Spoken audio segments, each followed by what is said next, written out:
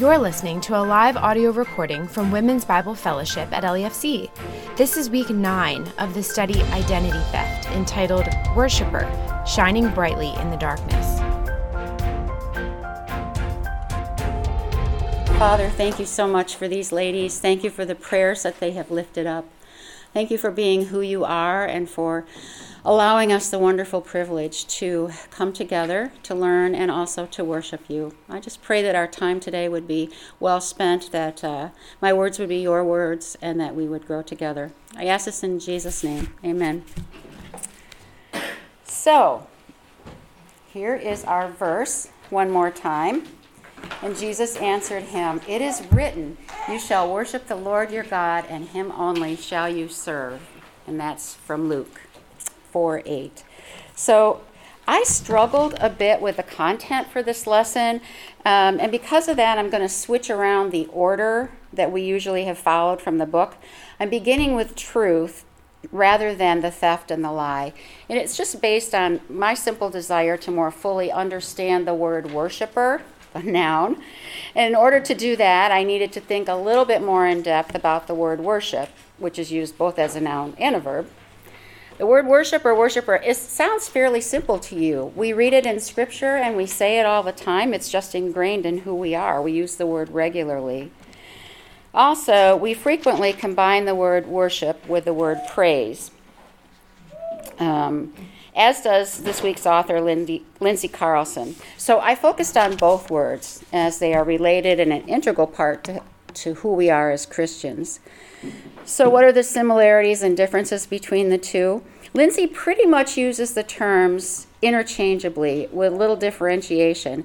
And so I'd like to expand on that and distill some highlights of what I discovered from a variety of sources. First, if you attend LEFC, then you note that each week someone on our worship team reminds us all that we worship in several ways, right? Our singing, our giving, reading, and meditation on Scripture, prayer, communion, including in serving and others, all those things and more.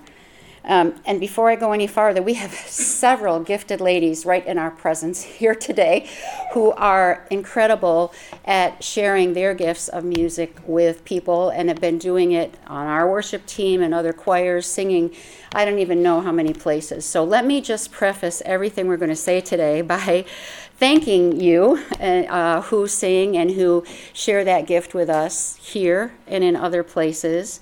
I'm guessing that every one of you's had an experience, more than one experience, where someone's music, someone's singing has just spoken to you, has just opened the doors, and just the Holy Spirit just comes through from that music. So I just want to thank you, all of you who do that for us. And what we're going to do today is not in any way dissecting how a worship team works. We're not going in that direction at all.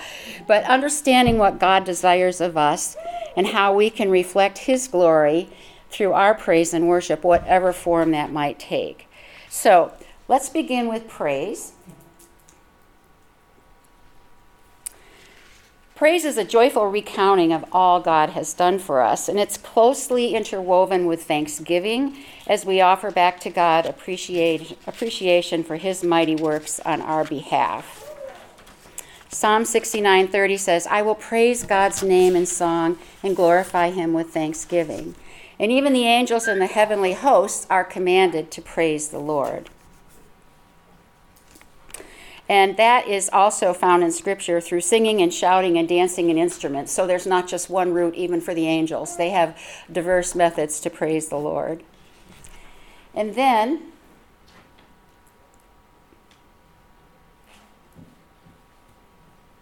there we go. Luke 19:40 tells us, "And yet some of the Pharisees in the crowd said to him, 'Teacher, rebuke your disciples.' And Jesus replied, 'I tell you, if these stop speaking, the stones will cry out.'" When we praise Jesus, there is, it will always happen regardless. And God invites praise of all kinds from His creation. God is worthy of praise, and it can be done alone or corporately. I went in to find some Hebrew words because I love words in case you hadn't figured that out yet. And I found many that were attributed to praise. But as I began to look them up and look up the meanings and discover more about them, I found out that really they apply to praise and worship. So you can't always tease those apart. I'm going to try for pronunciation, but just listen to the different components of what would make up praise and worship. Barak, to kneel and bless God as an act of adoration, implies a continual conscious giving place to God, to be attuned to his presence. Yada, to throw out. We heard about that in a sermon a few months back because I remember Pastor Tony talking about yada, yada, yada, right? To throw out, to worship an extended hand. Karar, to dance. Halal, the root for our word of hallelujah.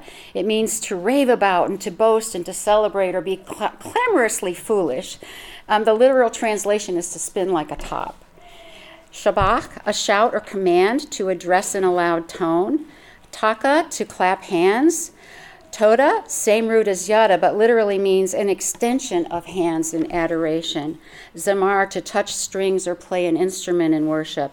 And tahila, hila, I don't know how you pronounce it, to sing a spontaneous, extemporaneous song. This is the praise described by John in Revelation. So all of those ways that appear in Scripture, all of those words that really mean praise and worship. So praise can be used properly in many other instances, however, not referencing God at all. That word praise, how many of you here could identify with praising the 3-year-old who finally made it to the potty on time? So that was an appropriate use of that word praise. So praise can be used for an athlete or a child who achieves a goal or whatever might happen. We praise other people, and that's an acceptable use of that word.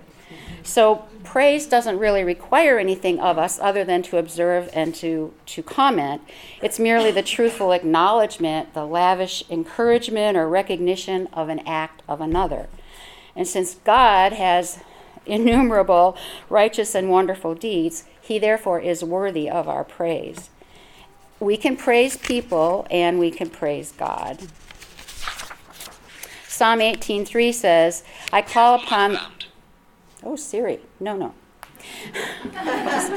Take my watch off. I didn't say anything that sounded like Siri, did I? No. Psalm 18:3 says, I call upon the Lord who is worthy to be praised, and I am saved from my enemies. So let's move on to worship. The one Hebrew word for worship is shahah. I like to practice that. I'm not real good at it, but I always like to say those words, shahah. And it means to bow down, to lower yourself. Worship is humbling ourselves before a holy God. It's surrendering our entire lives to him. Then Strong's 4352 Greek is proskuneo, and that means bowing down, a whole heart posture. And then we moved to Old English up a few centuries, and wearth was the word that meant worth, and then sip, which was ship, and the interpretation of those in Old English was a quality or condition. So the quality or condition of being worthy, and God has that quality or condition of being worthy, therefore we worship him. To worship something is to prize it above everything else, to honor it as the thing of highest importance and to act accordingly. True worship is directed only to God. How many times does it occur in Scripture? I found a range of numbers from 102 to 256. So I think that's accounting for different translations and different forms of the word. The fact of the matter is the number probably isn't as important as it's there. It permeates Scripture, that concept of worshiping God. And worship is exemplified by humility and surrender, an attitude of the heart, relationship, an expression of adoration and reverence reserved only for God, a lifestyle, and we worship the Lord in the beauty of holiness, says Psalm 29. Praise and worship are part of the same continuum. And worship is more than what you do. It's a way of life, correct? Present yourselves a living sacrifice, from Romans 12, 1-2. So, how do we worship? Well, these are a few. We can worship alone or corporately, quietly, reverently, joyfully, adoringly, fearfully, demonstratively, and in worship and truth. And I just kind of put a hold on everything when I got to those words, worship and spirit and truth, because they're very important words. John 4:23, in speaking to the woman at the well, says, "Yet a time is coming and has now come when the true worshipers will worship the Father in spirit and in truth. For they are the kind of worshipers the Father seeks." And then he clarified that true worship of God is not tied to a location. She was concerned in that particular situation about whether to worship on the mountain or in the temple. And he made it very clear to her in a very loving way that worship could now come. And you notice that he said is coming and has now come. It's a process, and we are in the middle of that process. Praise God. So true believers living in this church age have been given the unparalleled privilege of the presence of the Holy Spirit. We've talked about that before in here. So thereby we're able to approach our Father with all our needs in the name of our Savior Jesus, anytime, any place. So to worship God in spirit is engaging the whole heart, and in truth means properly informed. So it necessarily involves loving him with our heart and soul and mind and strength. Both are required for God-honoring worship. And think about it. Spirit without truth would lead to a shallow, overly emotional experience that could be compared almost to a high. And as soon as the emotion's over, when the fervor cools, the worship ends, kind of like the Alka-Seltzer analogy. And then it's done. But truth without spirit could result in a dry, passionless encounter that can easily lead to a form of joyless legalism. In other words, you can understand it here, but if you don't have the spirit part of it, it's incomplete. So both aspects of worship together result in a joyous appreciation of God informed by Scripture. The more we know about God, the more we appreciate him. The more we appreciate him, the deeper our worship. And the deeper our worship, God is glorified. God's a spiritual being. To worship in spirit, then, is to do something that is beyond the physical. We don't worship by simply bowing our knees. We worship through a heart posture. And our worship is in line with the worship going on in heaven now and always. So let's just do here. That's the verse I just gave you. Let's do a quick comparison of these two terms. So they're side by side, praise and worship. And so what happens is they're different, but they're very, very connected. So things kind of flow from the left to the right. So praise is an expression of approval, and it can be about anyone. True worship is relationship. It's holy and reserved for God alone. Praise is about God, and true worship is to God. Praise is opening up, and true worship is entering in. Praise is boldly declaring, and true worship is humbly bowing. Praise applauds what God has done, and true worship honors God for who he is. Praise is the hallelujah celebration, and worship is a spiritual relationship, heart-centered posture of life. So you can see how they're inextricably put together, even though they are separate, if that makes sense. Okay, so let's go on to identity theft. So, having dug in a bit deeper to the truth of worship, it's now abundantly clear what theft of our identity as a worshiper means, right? He created us to worship. We have an inner need to worship. But if we worship anything or anyone more than our Creator, then our identity in Christ has been stolen. It's theft based on lies. Our book has some great examples, and you have some directed questions about those sinful traits in your workbook for discussion today. So I will leave it at that as far as the specifics go. Lindsay Carlson referred to a sinful desire to be recognized or praised.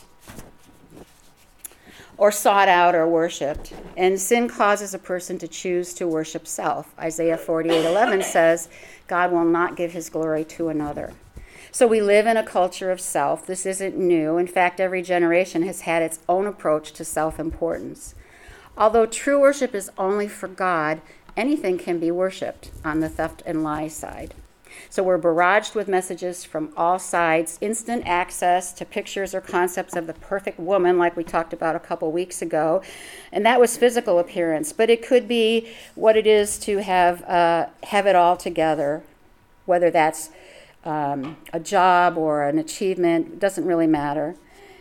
And it's not really much different than when Satan tempted Adam and Eve to be like God. It's just packaged in present day terms, right? It's still around.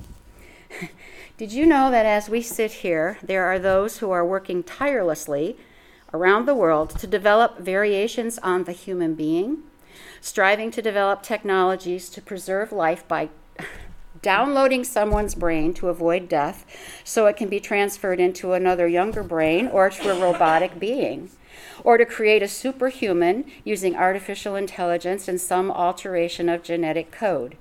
Now, it could sound like a 21st century parallel to the Nephilim, or it could sound like a really bad third-rate science fiction movie. But it's not. It's not. It's a reality. So desiring to be God, that's the catch, and therefore negating any need for a supernatural being. Just as in the garden, just as in the days before Noah, just in the days of Babel or the kings, good is called evil and evil is called good. And we're in the days and the birth pangs of our lives. Many mock the Lord, yet he loves them and would have them saved. So identity theft here means the focus shifts from praising and worshiping God to whatever our specific self-image might be. Like so many other things we've read and talked about this semester, it's apt to be subtle and to be heralded as good and successful and accomplished by the world. There's nothing innately wrong with wanting to accomplish goals. The problem's when they become our focus of worship. We need to be aware of it because it just slips in without being noticed. Like when you go to the beach and you come home and all of a sudden there's sand all over the kitchen floor. You know what I'm saying? It sneaks in. Culture changes across time and space, but sin is still here, and the trajectory of our worship can take that same downward path unless we guard it intentionally and focus on our worship. God's unchanging. He's the same God. He's the Alpha and Omega. There's no time, no change of priorities. He wants our praise and worship. Lindsay summed it up succinctly when she finished this section with the words, "You are not the glorious one worthy of all praise and honor." So let's go to transformation. We're called to play a role, to be active in declaring God's glory among the nations, his marvelous works among all the people. And we're created to be proclamation people. As followers of Christ, our lives are intended to advertise with awesome and overwhelmingly extraordinary grace of God. Upon salvation, the sinner, pardoned by God, redeemed by Christ, and led by the Spirit of God himself, becomes a living, breathing announcement of the glorious splendors of the triune God. To truly worship God, we must let go of our self-worship. We must be willing to humble ourselves before God, surrender every part of our lives to his control, and adore him for who he is, not just what he's done. Worship is a lifestyle, not an occasional activity. And Romans 12:1 and 2, "Therefore I urge you, brothers and sisters, in view of God's mercy, to offer your bodies as a living sacrifice, holy and pleasing to God. This is your true and proper worship. Do not conform to the pattern of this world, but be transformed by the renewing of your mind. Then you will be able to test and approve what God's will is, his good, pleasing, and perfect will." I want to just pop back to that phrase, "This is your true and proper worship." Several different translations I checked, and it goes from your true and proper worship, your spiritual act of worship, your reasonable service, your spiritual service of worship, which is your spiritual worship, and Amplified said, which is your rational, logical, intelligent act of worship. It's very precious. It's very precious, this spiritual worship, this service, that we are allowed to do that we have the free will to make that decision and do that. So we worship individually, your life and time with him, as well as reflecting him to those around you and all that it incorporates. And corporately, it's not about how many instruments or the sound system or the lighting. It truly is about the heart. I think that's why when I sit here on Sunday mornings at our LAFC and I see the worship in the eyes of those who are singing, and that to me is just so special and precious. Say that fast 3 times. It's not, yeah. The other direction, if you're up on stage looking out at the congregation, seeing the congregation's connection with the worship is just the best thing. You see this person raising their hands, you see this person just heartfelt. It's wonderful. It's amazing. So isn't that wonderful that the Holy Spirit gives us that connection? And I don't often think about that, but of course you see everyone and you can hear the music coming back at you, especially when the instruments go down, right? Yeah. What a gift that is that he gives us. I once was talking to a friend about just the act of raising hands, and he said, I raise my hands a lot. Number one, because I feel like I want to and I feel like the Lord's asking me to, but also when I get to heaven, I want to be really practiced up. And I like that. I like that a lot. I want to be practiced up. So thank you for that. So God commands us to worship. It's living out the composite woven together, praise, honor, and worship him. And then our chapter talks about the light shining. 2 Corinthians 4, 5-6. For what we preach is not ourselves, but Jesus Christ is Lord, and ourselves as your servants for Jesus' sake. For God, who said, let light shine out of darkness, made his light shine in our hearts to give us the light of the knowledge of God's glory displayed in the face of Christ. And God said in Genesis, let there be light, and there was light. So as I'm thinking through all of the components of praise and worship and what that means and how much we adore him, and then what he wants us to do is reflect. So if we line up vertically with him, if we endeavor to live that lifestyle of worship, then automatically the light shines out horizontally from us. And I just think that's such a precious gift that he's given us to be able to reflect his light. So Lindsay in the book went on to say, we cannot simultaneously worship both God and self. But if we have this ingrained in us, then we can just sort of, it shines. It just shines. Even when you're not aware of it, it shines. So let's go into your table time, and we'll stop at about 10:35.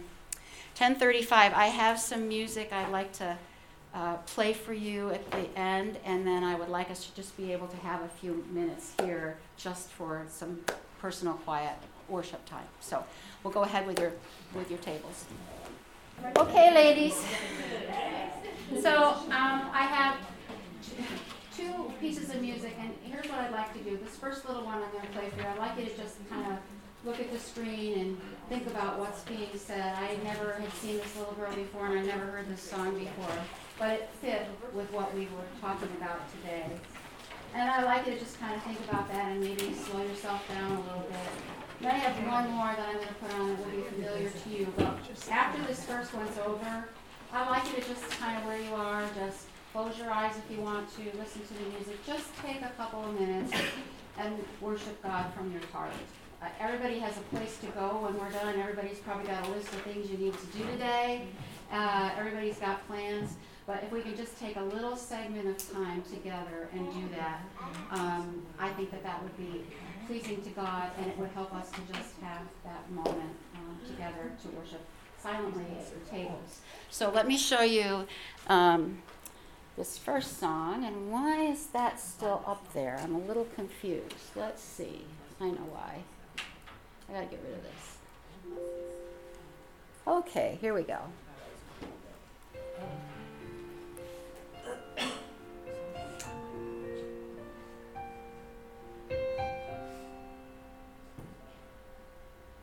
There's a light within me, the perfect light of Christ, and I have made a promise to keep it burning bright by walking in his footsteps and following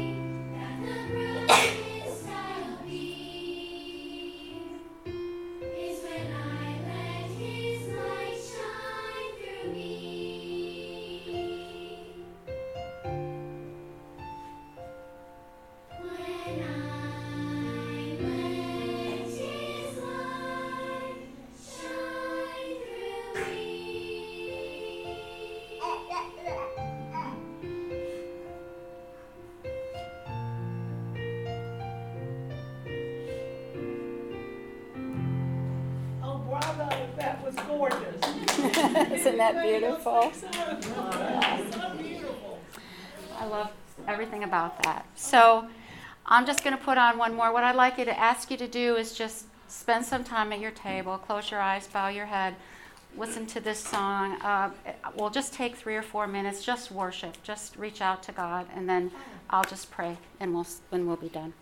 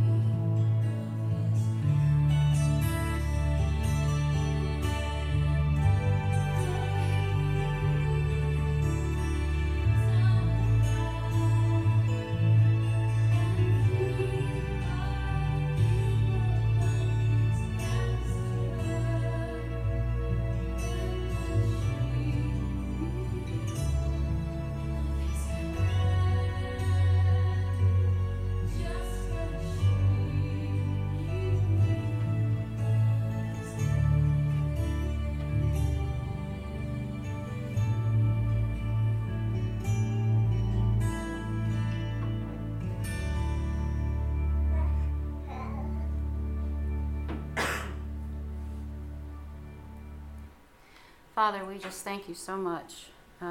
We are the sheep of your pasture, and we come to you with all our imperfections, and you're there with open arms. And we just worship you, and we thank you for that, Lord. We just long to spend time with you, and we thank you for the moments that we have together and alone to worship you. And please help us, Lord, to let our lights shine. I ask this all in Jesus' precious name. Amen. Have a wonderful day.